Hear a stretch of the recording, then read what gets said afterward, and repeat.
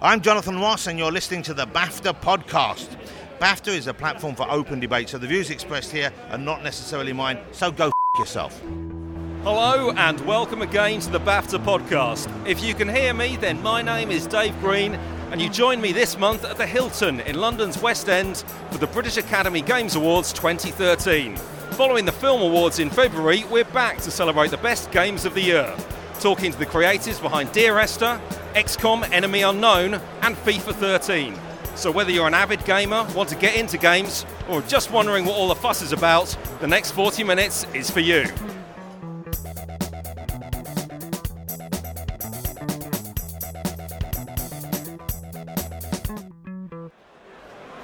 We're here in the main ballroom, as you can probably hear. The awards are just moments away. I can see tables of games developers reaching as far as the eye can see, and of course the celebrities who'll be giving out this year's awards.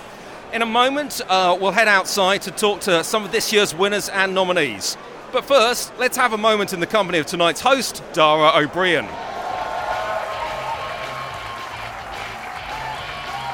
In some ways, you could say the list in many years has been, particularly the best game, has been like blockbuster roller coasters of huge things, huge franchises, huge. This is not that, right? There are some huge, obviously Mass Effect is there, Far Cry, and FIFA, but yet we've gone independent. We've got different schools of thought. It's a really interesting time in your industry, and as a consumer, I'm really looking forward to seeing what happens next year, and the next year, and the next year. Well done to you. Give us a round of applause. We'll start the awards in a moment. Give us a round of applause. I'm here with Dan Pinchbeck, who's the creative director, and Jessica Curry, who's the composer, and they're both co-directors of The Chinese Room, who have several nominations for Dear Esther. So congratulations, both of you. Thank you very, very much. It's amazing. We're absolutely overwhelmed. But you're also husband and wife. Yes. So, that vicious rumour.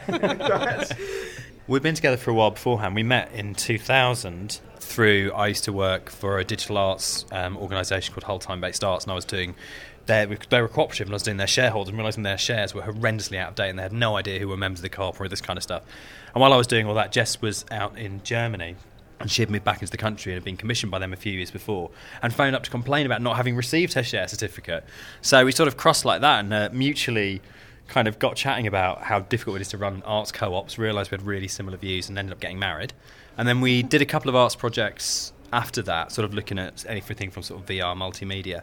I was doing a PhD at the time at Portsmouth University on first-person shooters and was getting hit a lot with teaching for doing like full-time Photoshop teaching. It was kind of thing, I'm never going to finish my PhD unless I manage to get some money from somewhere and control my time a little better.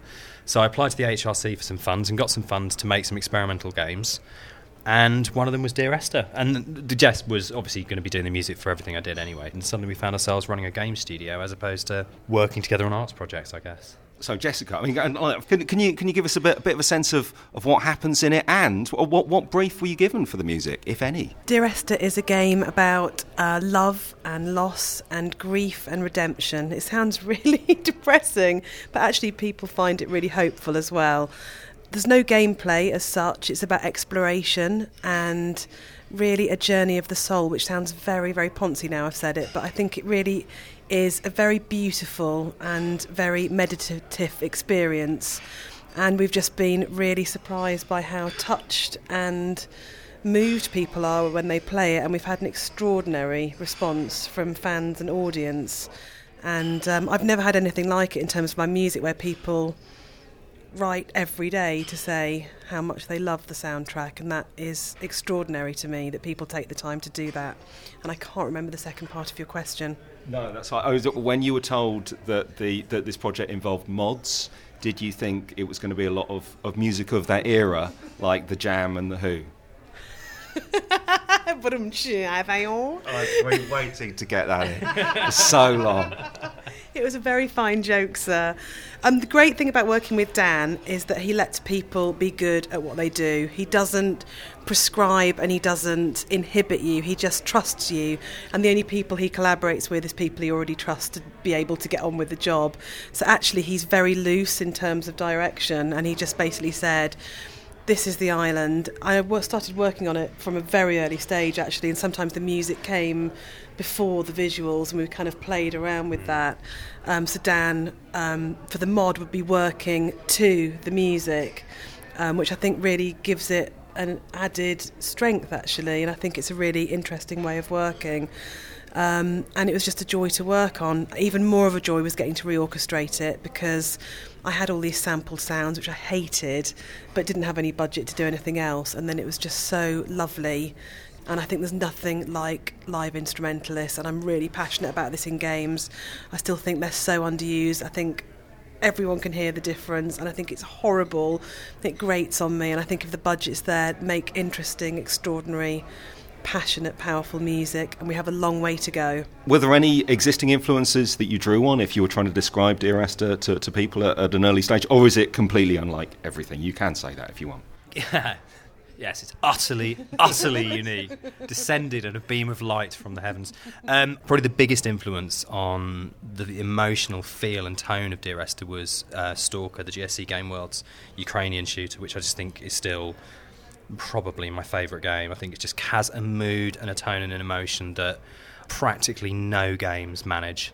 And usually, particularly in shooters, they tend to stimulate you all the time, and it kind of covers up some of the shortfalls in the environment. And it is just like a big dumb roller coaster ride, and I love that. But I love the fact in Stalker they'll just go, and now you're just on your own. Oh, and you're starving to death. And if you don't get some bread soon, you've had it. But the only problem is that the bread's sitting in the middle of a radioactive pool, so you're going to die of radiation poisoning or starvation. Over to you. And I just remember sitting there playing it the first time and thinking, that's just wonderful, that's genius, and you captured that loneliness and that sadness so well. And that was a really, really big influence, I think, on Esther.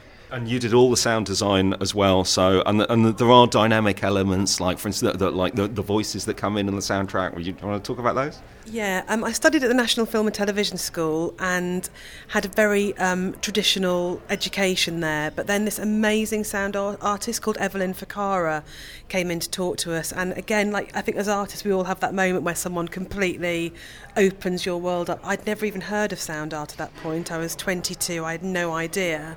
And she just came in with these amazing soundscapes. And ever since then, I've been really, really interested in using sound alongside my music and integrating the two, not necessarily seeing them as a separation, but using sound as, again, a part of that journey that we go through. So with Dear Esther, for example, the radio mast features so heavily visually, and I really wanted to create a kind of audio echo of the mast, so you get radio static and that idea that messages and communication is struggling and it's quite fragmented and decaying. So again, I had a lovely kind of visual totem in a way to work with Dear Esther. And so yeah, every project I do really incorporates quite a lot of sound alongside the music, and I love that. I think what makes Jess's music really different and why it really, really stands out, particularly in gaming, is that mix between traditional instrumentation and digital sampling. And you tend to get, basically in games, one or the other. You either get big orchestral themes, the kind of halos, which are then weirdly often done on samples. You're kind of going, you've got $1 gazillion and you used a Casio DX5. Or you get kind of 8-bit retro, kind of like very digital, very computerized sounds. Nobody else is fusing those two. And that's why I think it's really interesting and really different. Dan, Jessica, thanks very much, and enjoy the awards.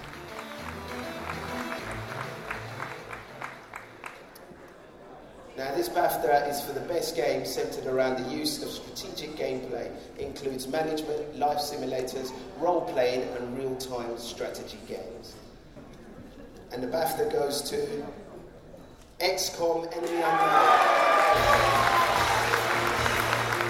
So now I'm here with Jake Solomon, who's the lead designer on XCOM Enemy Unknown. Congratulations, Jake. Why, thank you, and I'm thrilled to be here. For anyone who perhaps hasn't tried a strategy game recently, can you describe what happens in the game? XCOM is a tactics game, a strategy game, as you said, and really what that's about is we have the same elements as action games. You have soldiers, you're fighting an alien force, but the idea in XCOM is that you're really worried about the tactics of combat. And so you're controlling multiple soldiers at a time, and it's really important where you position them, where you find cover, how you use ammo, how you load your soldiers out with what weapons they're using. And all of those things are decisions that you can make sort of as a battlefield commander. So you're not just one soldier. You are the battlefield commander, and then, of course, you run the entire organization as well. So it sort of takes an action game and it steps back one level and allows you to sort of manage it from a higher level. And XCOM, I understand, is based, was partly inspired by the British TV series UFO. Do you ever come across that? Yes, I love that show. So when I heard that same thing too, right? And so I went back and I watched a lot of those episodes. And if people have not seen that, they really have to go see this because it's great. They had this secret alien fighting organization hidden in a movie studio, and then they had this moon base where for some reason all the women had purple hair and they wore these really short, shiny skirts. So it was the 60s, I guess. But yeah, and it was an amazing show. We're sort of a reimagining of that game. You know, it was my personally favorite game. It was the game that got me into the industry and sort of like, you know, it still is to this day my favorite game. And you've still got that enormous underground base with all the different kind of labs and things working on that. And I mean, as a lead designer, my main insight into this is that amazing piece on the Polygon website that just goes into like the all the different demo versions and the torment that you went through producing this. Is that a normal? Is that what you'd normally do as a lead designer? Or? I mean, it is. It's one of those things that if I was telling people about the industry, something that might surprise them is just how much failure is associated with the job. And it sounds funny when I say that, but it's true. A lot of what you're doing is putting something out there, making a game, making an experience, and then realizing what part of that doesn't work. And it is impossible. It is impossible to predict what's going to work before you actually experience it. There are so many moving parts to a game in terms of what you see, what you hear, what you play, the emotions that creates, all the different elements that you have to manage that you can't predict like, oh, this is going to be fun or that's going to be fun. Especially in strategy games where the games are more complex and deeper, there are so many interactions that you really have to be willing to fight through failure after failure and saying, like, we're not giving up until we find that core bit of fun. And so that's really what happens is you make a lot of prototypes and they don't work very well and it can be really disheartening. That's really a big part of this industry is you have to keep fighting through that until one day, and this is true, you one day have this moment where you're playing this game that you've been working on for 2-3 years and you go, I'm actually having fun. You know, instead of nitpicking this game and being like, oh, God, we got to fix this, we got to fix that, you have this moment where you forget for a minute that you're a developer and you feel like a player and you start getting drawn into your own game. And when that happens, and that happens on every project I've worked on, and I remember when that happened on XCOM, it is this massive sense of relief because you say, okay, like, this is going to work. If we can just fix all the problems left with this game at this point, like, I know that there's something here for people to get drawn into. Are there any tips that you'd give to someone who wanted to follow in your footsteps? Are there things that you think have particularly helped you? I would tell people, if they're interested in getting in the industry, first, foremost, understand that it is absolutely possible. Like, we want we want more people in the industry. I don't want anybody competing for my job, of course, so, you know, don't try it. But no, it is absolutely possible. That's the first thing people should know. And then the second thing is that all it takes is that get one of those widely available tools. Unity is a free development tool, or develop a hard skill like art, modeling, or animation. Or I really think the easiest skill to use in development is programming. If you could become a programmer, just learn some really basic programming, even if it's web programming, Flash programming, any of those things. And then take an idea you have and then somehow make it reality.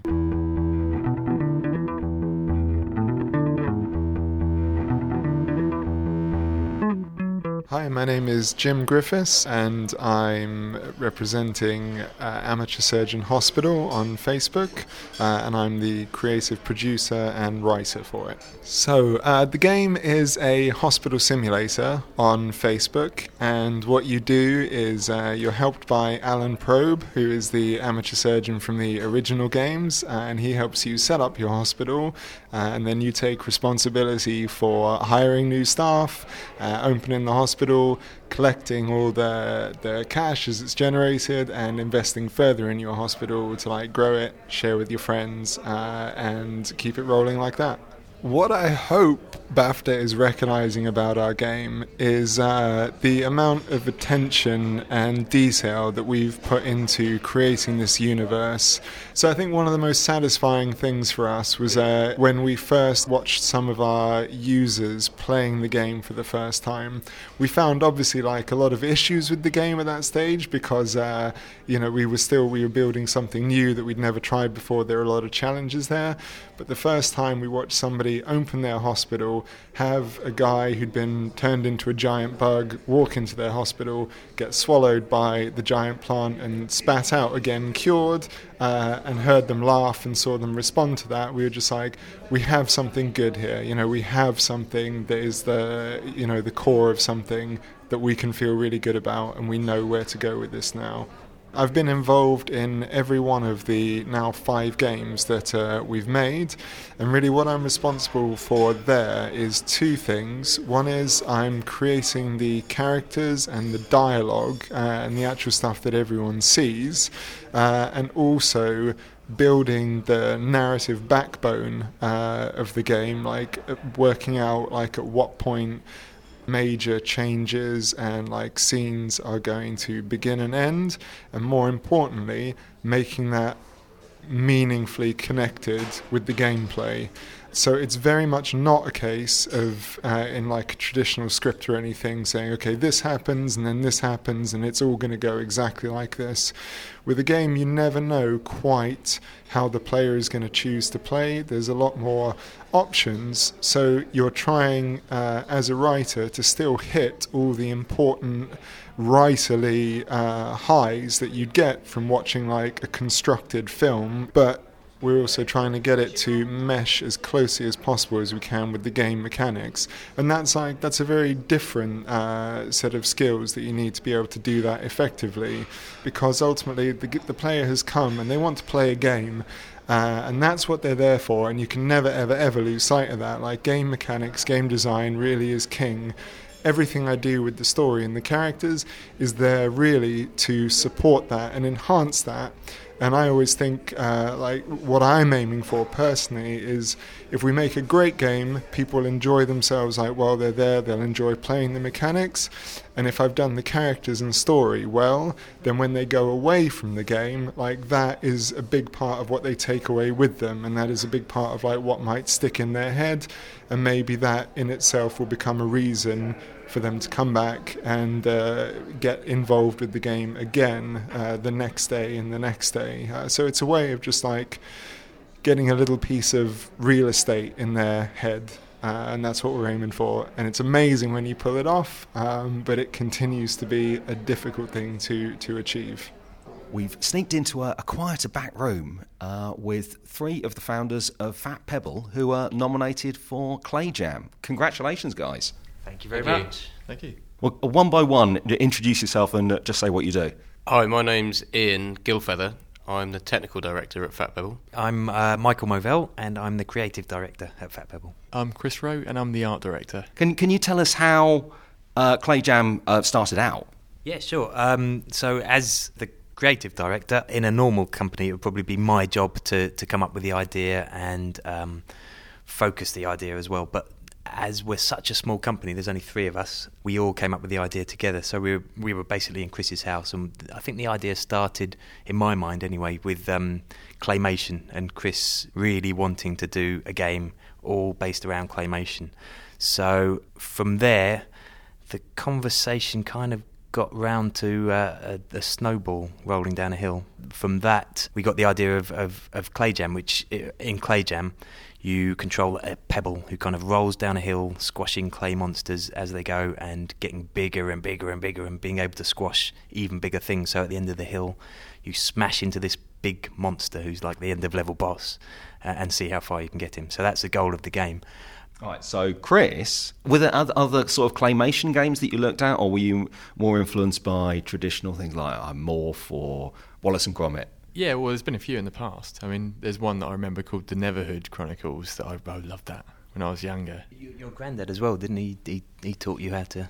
He made some claymation animations with you, didn't he? Yeah, that was... Well, he got me into it when I was like, sort of, I think it's probably about 8 or something like that. And he had this rubbish old VHS camcorder, and sort of like I'd go around theirs for a weekend, and he'd go, "Oh, here you go, you can sit in the shed, and here's all this plasticine," and I would sort of make these claymations, and I was like, I absolutely loved it. Are there any particular, big problems that you encountered during the development, but you look back on them now and go, yeah, we nailed that, I'm proud of that? For me, as creative director, it was, I think, right at the end, we had clay jam, and it was a good game, but it wasn't quite there. And what we did very near the end, too near the end really, is we introduced a kind of quests system. So clay jam has certain achievements that you have to do in order, and once you've done them all, you defeat the bully beast, which is the big end of level guy. And that really, I think, made a difference to the gameplay, and it really kind of focused the gameplay, and the gameplay was good but a bit loose and a bit awkward. So I was really happy that we managed to get that in towards the end, because it really made the game. I'm just generally pleased that basically it all came together, because obviously everything was shot individually, sort of in the garage, which the garage was a considerable mess at the time when I started. So it's kind of, we shot everything individually and then we sort of pulled it all together, and I think the whole sort of clay jam world sort of really sort of sticks as like and it's sort of like a full expansive universe, so I'm quite pleased with that. I have to say as well, with Chris, I mean, both me and Ian were absolutely astounded, because he literally has made everything in the game in real life models, in real life clay. He's made the font in clay, he's made the buttons in clay, he's made the monsters in clay, he's animated everything. And for me and Ian, we would have thought that would have taken like 10 times as long as it actually has, but he goes home, makes a model, animates it, and he's there, in a few hours we've got a new monster, or we've got a new button, or whatever it is. But it's been amazing to see. Is the one tip that you'd offer to anyone looking to get into your field? I mean, there's so many things that you should do, but for me the most important thing is to come up with a game idea. Doesn't matter if it's the best idea or not the best idea, it doesn't matter, but get people if you're not technically gifted, get somebody who can code. If you're not artistically gifted, get somebody who can draw, and finish a game. That's the most important thing. If you can go from start to finish on a game, you will have gained so much experience and so much knowledge, because the last, every stage within the game making process is really complicated. But so many people get so far, they get kind of 80% through a game, and then they say, well, I've done enough, I'll finish, that's it, I'll stop, and I know I can do it. But that last 20% is really hard. It's really kind of polishing the game, fixing bugs, getting the gameplay as tight as possible, and making it a really fun game. For me, if I saw somebody's CV and they say, I've never been in the games industry before, but I have made my own game, that would jump out at me, and I'd say, right, let's play that game and see what it's like. But even if it wasn't that good, I'd still be very impressed that they've gone from start to finish and made a game. Thanks very much, Fat Pebble, and enjoy the awards. Thank you very much. Thank you. Thanks very much.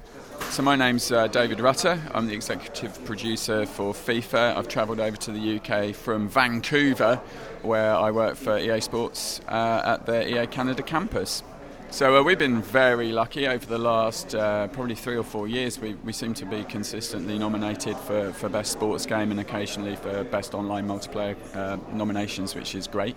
I think what marks out this year's game in particular is, we've done some pretty cool features, in particular within the gameplay. Last year we kind of had the first touch control system, which really totally changed the way that the game played, injected this sense of, realism in the form of unpredictability, which is something we wanted to achieve across the pitch last year, and I think that's been recognised. And then I think for online, just the sheer volume of people that are playing our game and the stickiness of kind of head-to-head ranked games. We've had close to 2 billion games played this year of FIFA, I think, over 1.9 billion anyway. So, it's massively popular. It's something which, once you start playing, is very difficult to put down and crammed full of innovations. We're already making the next one if we were able to confirm that. And, seeing the new features coming in during development, that's quite a thrill. Being able to play the first sort of decent build of it where it's starting to get balanced and seeing how those things are going, that's a big thrill. But ultimately, I still think one of the best things you can see is if you're in a video game shop and you see someone pick up your game and go and buy it. Real people will actually take the time to go to a shop, pick up what you made and spend their own money on it. I think that's a pretty big thrill, and we're kind of lucky. I'm just catching up with Tom Lucas Woodley, who's computer vision engineer on Wonderbook Book of Spells. Great to have you here. So, but for anyone who perhaps maybe doesn't have a PlayStation, I don't know what century they're living in, or hasn't seen like the startling TV ad for Wonderbook Book of Spells, can you just give us a brief description of what happens in the game? Sure. So it's an augmented reality book game. So what that means is you when you buy the game, it comes with an actual physical book, and you play the game by having the book on the floor in front of you, and you're sat in front of your TV, which has a camera on top of it, filming you. So when you look at the TV, you see yourself sat on the floor with this book in front of you. Now the augmented reality tech part of it is used by the game to impose the spellbook graphics.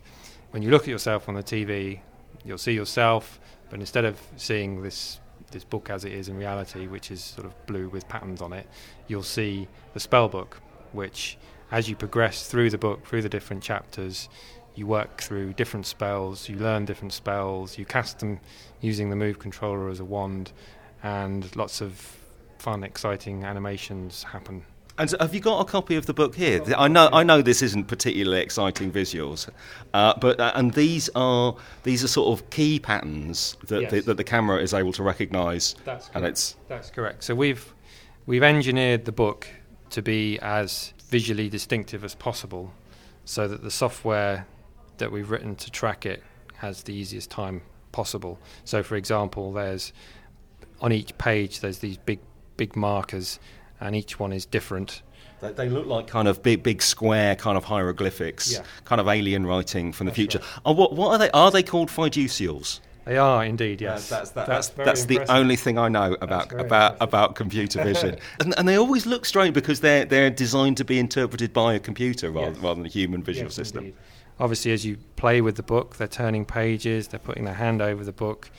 They're not always going to be visible, so we have different cues on different parts of the book.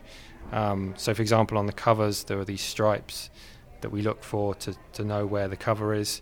We have these distinctive borders around the perimeter of the pages that come into play when these large fiducials in the middle are being occluded. We also have these patterns here around the corners of each leaf that are used. If you imagine when you're turning a page, you can't really see much of that. Mm-hmm. So initially it uses the stripes on the cover, then it will use these borders here to look for the page, and then when enough is visible it'll look for these markers, and again they're different per leaf. So at some point the camera will be able to make out these and go, right, okay, that's the page. And then as the page keeps on turning, more will become visible. It looks quite mystical, and it's also got the PlayStation controller symbols, and that's for humans. Yes, I mean, Wonderbook is not just Book of Spells, we've got loads more coming out. It had to be distinctive for us as the computer vision people to track, but it had to be generic enough so that it didn't look like a spell book or indeed look like anything, because it's not just going to be a spell book. So we had quite a few iterations of design, some trade-offs between how we wanted it to look versus having to look nice in some way, and we came up with this design in the end. Hi, I'm Russell Brower, and I'm Director of Audio and the lead composer of Blizzard Entertainment. Both nominations are for Diablo 3. One for Best Music, which I'm personally very excited about, and also Best Strategy Game, which our entire company is excited about. I'm director of the sound department, and I hopefully run it well and not into the ground. And we are responsible for every sound Blizzard makes, be it in the game, the web, cinematics. If it makes a noise and it has Blizzard on it, it comes through our group. I actually started out in theme parks, and as it happens, one of the first projects I did was an interactive exhibit for Epcot Center in Florida. And while this wasn't technically a video game that you can take home and play on your console or your computer, it was an interactive project. So I feel like I was one of the first people to do interactive audio. Not the first, but definitely I was doing it before any of us knew what to call it. And when I look back at my career, even though I spent a lot of time in television and a little time in film, the commonality to me has been interactivity. I think of the theme park as being very relevant to World of Warcraft. Your audience is free roaming. They can do just about anything they want, whenever they want. And that has a lot of impact on the soundscape. And there are certain unique challenges that only exist in an MMO, or maybe a sandbox game would be another term that some of our competitors use. So in a way, while I didn't design it this way, I feel like everything I've done was kind of preparing myself for this time to work for a company that creates 3 really specific franchises with 3 very distinct styles and unique challenges for each. Okay, so the BAFTA is awarded to Journey. Journey. A table that seriously should be wearing pedometers. Journey! And it's been a fun evening, it's been a long evening, and now we're backstage with Jonathan Ross. So, very varied selection of winners now. Is this a glimpse of the future? What are you looking forward to, hoping for in games? Well, I'm looking forward to it, but like everyone else, I'm looking for the Half-Life 3 eventually coming out, and Gabe, even though I asked him directly, would give me no information about that. But I think it was an interesting evening in that the games that were the big winners were the games that aren't the kind of predictable games. They're not like number 3 or 4 in a franchise. They're not necessarily games which we've seen before. The big winners tonight were Journey and Unfinished Swan, and they're kind of games which were innovative and which were different, and which gamers interacted with in a very different way to what we come to think of as the kind of big games. So I think it was a very interesting evening, and I suspect developers will take notice of what happened tonight. And I'm afraid that's almost all we've got time for. Remember, you can get all the latest news on upcoming BAFTA events by signing up for our fortnightly newsletter on BAFTA.org and on Twitter, @BAFTAGuru and @BAFTAGames. A few upcoming notices. On Monday, 11th of March in London, we have a game developer Q&A with Ken Levine, talking about his hotly anticipated steampunk odyssey, BioShock Infinite. Tickets are £5 from BAFTA.org. We're at the BFI South Bank on the 14th of March, talking to cinematographer and Polanski collaborator Pavel Edelman. And at the ICA on the 3rd of April, we'll be in the company of archive producer Sam Dwyer to find out about sourcing and licensing archive footage for your documentary films. If you've been inspired by any of the topics described in this podcast, or if you have any feedback, please get in touch at podcast@BAFTA.org. Remember, you can subscribe to the podcast on iTunes, and if you like today's episode, leave us a review and help us get up the charts. But before we go, let's hear one last time from our guests, this time on what the future holds for games developers. Here's their predictions. It's going to become more and more accessible to more and more people. There's going to be games developed over many platforms simultaneously, with people being able to play as they can already at the moment on their iPhone or on their computer, on their tablet, on their Xbox. A lot of converging gaming, I believe, is going to happen there. I mean, you read a lot and hear a lot about people saying, oh, it's got to be freemium games, it's got to be paid games, it's got to be this, it's got to be that. But I'd love to make a strategy game that isn't so complicated to interact with that it puts casual gamers off. So I'd like to do that myself. So we want to target a mainstream audience, is what Mike's saying, and I think that is the future of games industry as a whole as well. It's happened over the last few years, and I think as that goes on, bringing to those new audiences what as gamers we know and love as good gaming experiences, but in a way that more people can play and enjoy is the future. That's kind of where we want to be. Science is advancing all the time. Speaking not about games, I think mobile use of computer vision will come through. We've seen Google Glasses have been announced, that can be overlaid onto the world. Face recognition, people recognition, driverless cars, there's loads of applications, and I think, from seeing cameras now have face detectors on them pretty much as standard, you sort of expect when you look through the viewfinder, you see little squares popping up on people's faces, and that wasn't there when I first started my PhD, but these things over time they get more and more refined, and then they get good enough to go out into the public realm. That's just going to carry on, and there'll be more and more clever stuff coming through. I believe that technology is really a double-edged sword, and we have in the last few years achieved something that sound designers have always dreamed of, and that's the ability to play as many sounds as you could possibly want, or at least until it impacts the frame rate of the video game. But that's still a pretty large number of sounds. And given that, now the responsibility is to not overdo it. And just like when a dubbing mixer is doing the final mix of a feature film, and scene by scene, sometimes frame by frame, is they're choosing what is contributing to the story and leaving out, hopefully, what detracts from it, and leading the ear, much as the visual editor is leading the eye through the picture. We have the same responsibility as audio professionals in video games.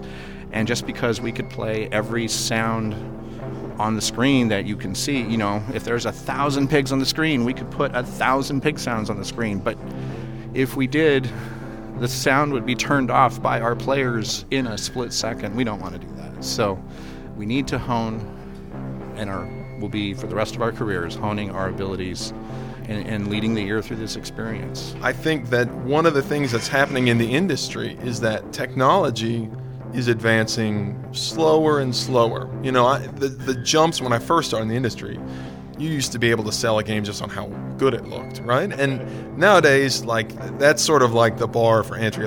They all need to look good. They all, and certainly some games look marvelous, but that's not really going to sell games anymore.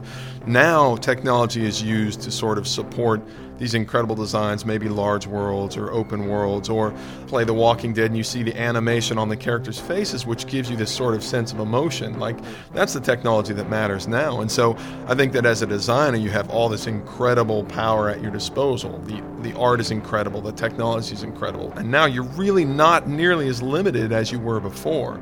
And so, yes, it becomes more and more important, what about your game is different, and what about the gameplay is different, and what's innovative about it? How can I have a new experience? And that really comes down to design, is how can you create a new experience for the players, something that they haven't seen before, because there are so many games, and we're becoming an industry that has made a lot of different titles. And so I think as a player, I'm always most caught by a game that gives me a new experience where I say, whoa, that's different. That really excites me because it's something different. And that really comes down to design. And so that's why it's really exciting to be in design right now. The thing that I hope continues to happen is that story and character and that heart and soul of the games that a lot of us really love continues to develop, and we find new ways to bring people in and make them feel that these games are really worth something and are deep, lasting experiences. I hope that's something that continues to develop just as much as the technology does. I think Dear Esther was part of a wave, which I think we can also see. There's games like Journey and Proteus, of games which are much more rooted in the idea of what experience is the player having, not what are the mechanics, not what's the platform, but what experience do we want the player to have. How do we focus everything on that experience? And that's an attitude towards design which I think is a lot more common now. And even designers who might be making games which are on the surface appear to be more kind of traditional in those games are talking in those terms now.